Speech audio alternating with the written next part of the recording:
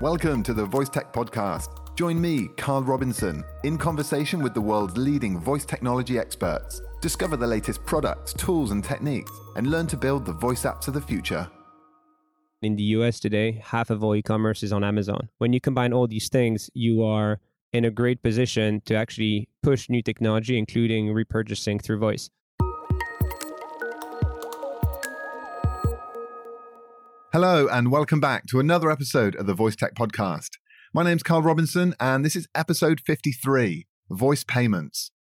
So in today's episode, recorded on the 22nd of November 2019 at the Slush Mega Conference in Helsinki, Finland, you'll hear me talk with two giants in the payment space.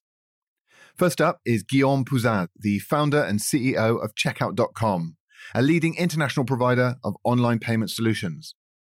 And next is Peter van der Does, the CEO of Adyen, a global payment company that enables their more than 3,500 business customers to accept e-commerce, mobile, and point-of-sale payments. So I managed to speak to Guillaume and Peter and ask them about their thoughts around voice payments, whether they were excited about it, whether they see it playing a role in the payment system in the near future, what challenges they foresee, and whether their customers are asking about voice payments yet. I also asked them about whether they have plans to integrate their systems with the voice platforms in the foreseeable future. We talk about biometrics, two-factor authentication, and much, much more. So it was really wonderful to talk to the CEOs of such large and successful companies. But it has to be said that the voice payments technologies are very, very early. Neither company has a voice payment solution in place at this time. So as such, the conversation draws upon their deep experience in payments to speculate about the forthcoming innovations and their potential impact. But that said, huge number of insights were shared in our conversations, and I'm really excited to be able to bring it to you today.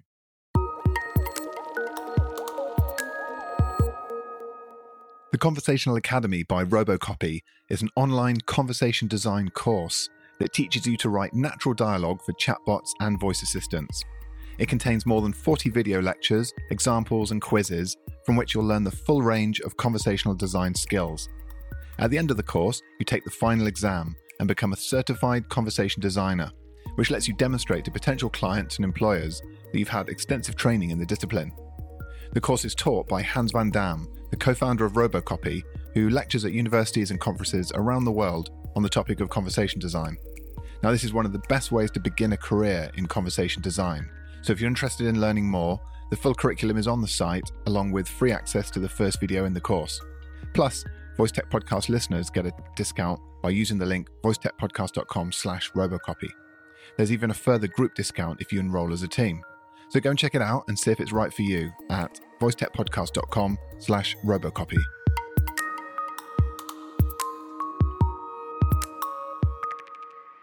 Just a quick reminder that full episodes of the Voice Tech Podcast are now only available for free for a limited time after release.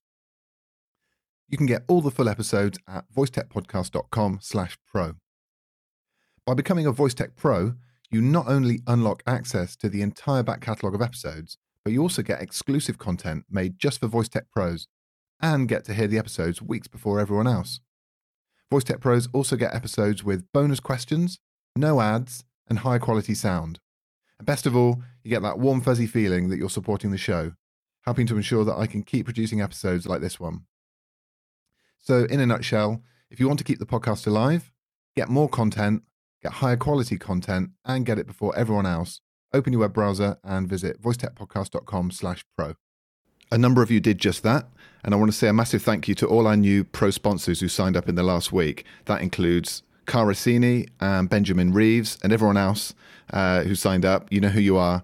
Thank you very much. A huge thank you for your support. You're making it possible for everyone to listen to this show. The last thing I want to bring your attention to quickly before we get started is the Alexa Community Day in Bangalore in India. It's the world's first Alexa Community Day. They unveil success stories, use cases, much more. There's going to be a whole host of international and local speakers, including Jeff Blankenberg, the Alexa evangelist from Amazon USA, many more from the Amazon team going to be there. It's all taking place on the 8th of February 2020 at the Bangalore International Centre. There's going to be hundreds of people there. They're going to cover developer tools, multimodal skills, how to get your skills discovered. It's going to be a fantastic day. So if you're in Bangalore or you can make it there, I highly recommend it. 8th of February, get down to the Alexa Community Day in Bangalore. You can find out more about that at alexacommunity.in.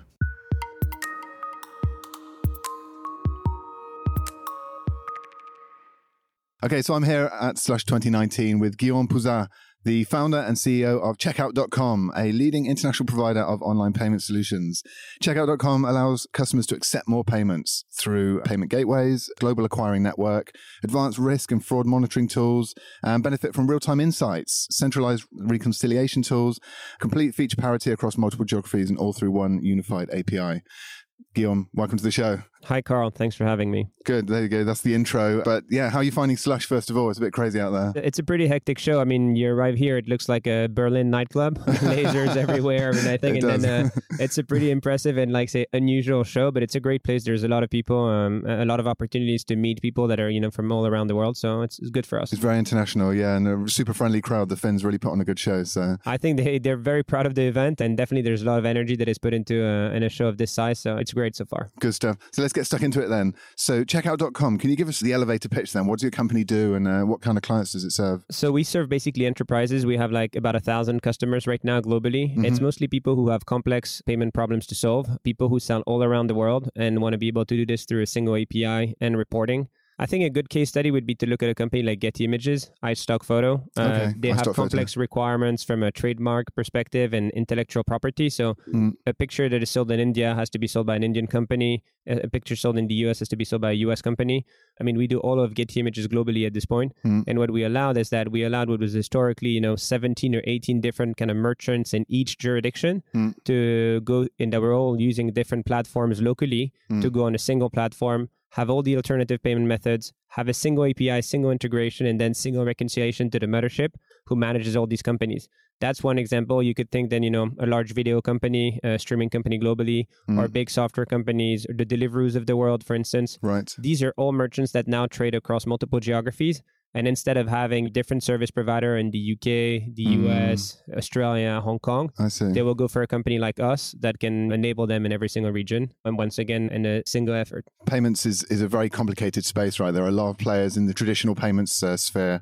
I know that, like I said, there's gateways and there's banks and all the different levels in between. Does Checkout.com circumvent a lot of that, or does it work with those existing players? No, we actually build everything ourselves. So, I mean, the story of the company is that we took this vision of like, we're going to disintermediate everything. So we first built the payment gateway, then we became the acquiring bank, then we built the platform behind the acquiring bank, then we did this across jurisdictions.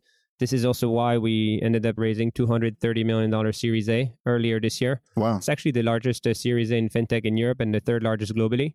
So it was a big project. We had built, I think it's the validation of true tier one global merchants saying, hey, we do a good job.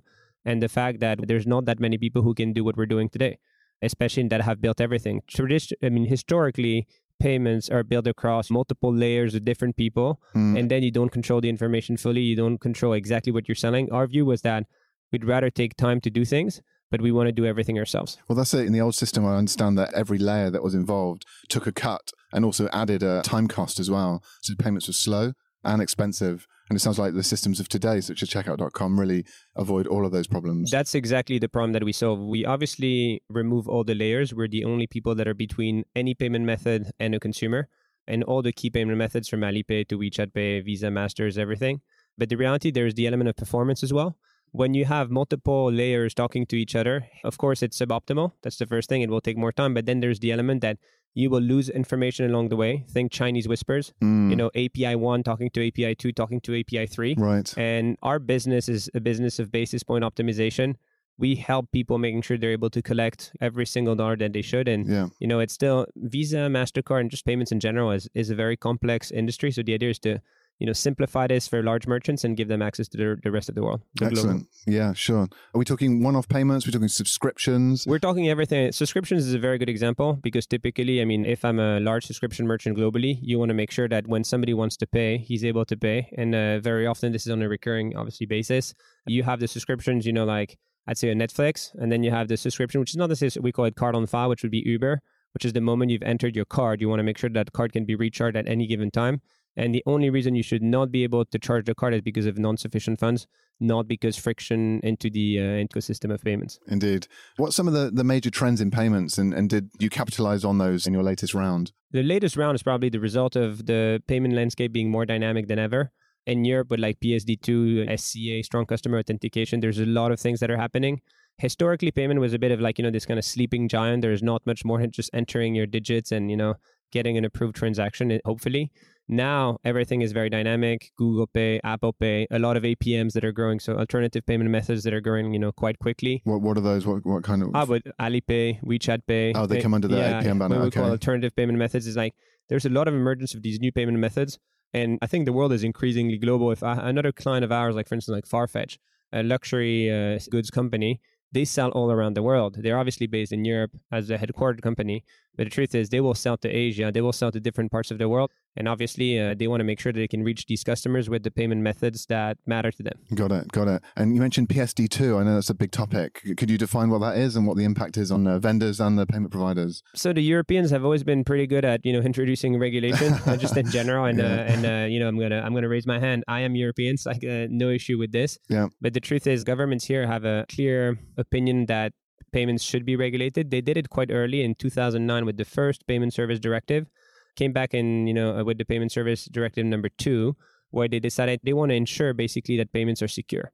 I think it's like the compliance of Europeans that they actually introduce is always for the benefit of the customer. And the idea is that they will come up and push rules that are supposed to make e-commerce more secure so people can feel safe buying online.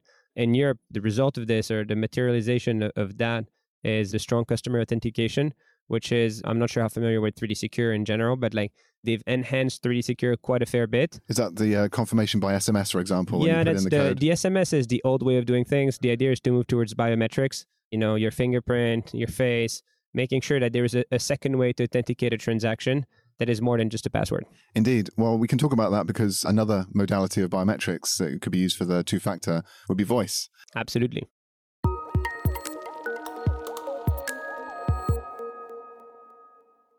The Voice Tech Podcast is now on Medium. Each week, our Medium publication brings you a hand-picked selection of the best voice technology articles written by our guest authors. You can read about a wide variety of topics related to voice technology, including design, development, machine learning, ethics, opinion, and more. To receive all the content for free, just go to voicetechpodcast.com/medium and follow the publication.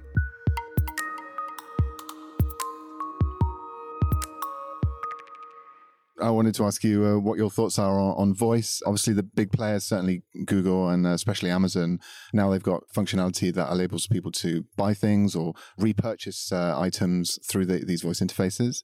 The studies that are being conducted, there's one recently conducted by the OC&C strategy consultants. They say $2 billion worth of transactions went through in 2018 by voice. They predict 40 billion by 2022. So it's a big increase. What do you feel about that? Is that an opportunity that you look forward to capitalizing on? Does that cause you some concerns in some ways? What do you think about voice for that process? So the way we look at things, we need to take into account that in the US today, half of all e-commerce is on Amazon. That's the first thing. So some platforms have now an ecosystem that is so wide that to a certain extent, they will drive usage of new technologies very often.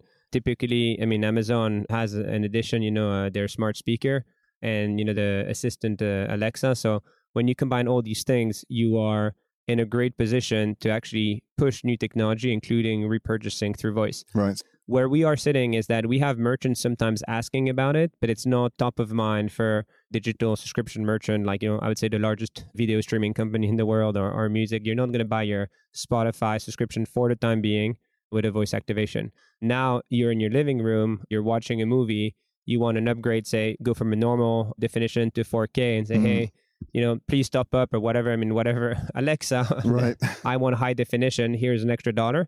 That would be an application that would be possible, but it starts with the idea that the platform has to enable it.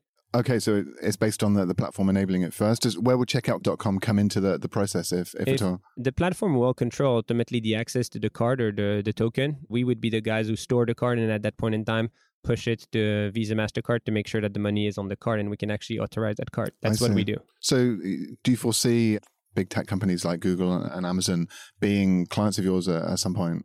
One of the two is already a client. And what I would say is that these companies will drive usage of these technologies. What we're likely to see after is that we're likely to see third-party protocols for the kind of the rest of the world. The world is not just Google and Facebook. Certainly there will be a protocol that will probably a handful of winners across the world. that could create a protocol that people will be able to embed in their applications to do like voice activated payments.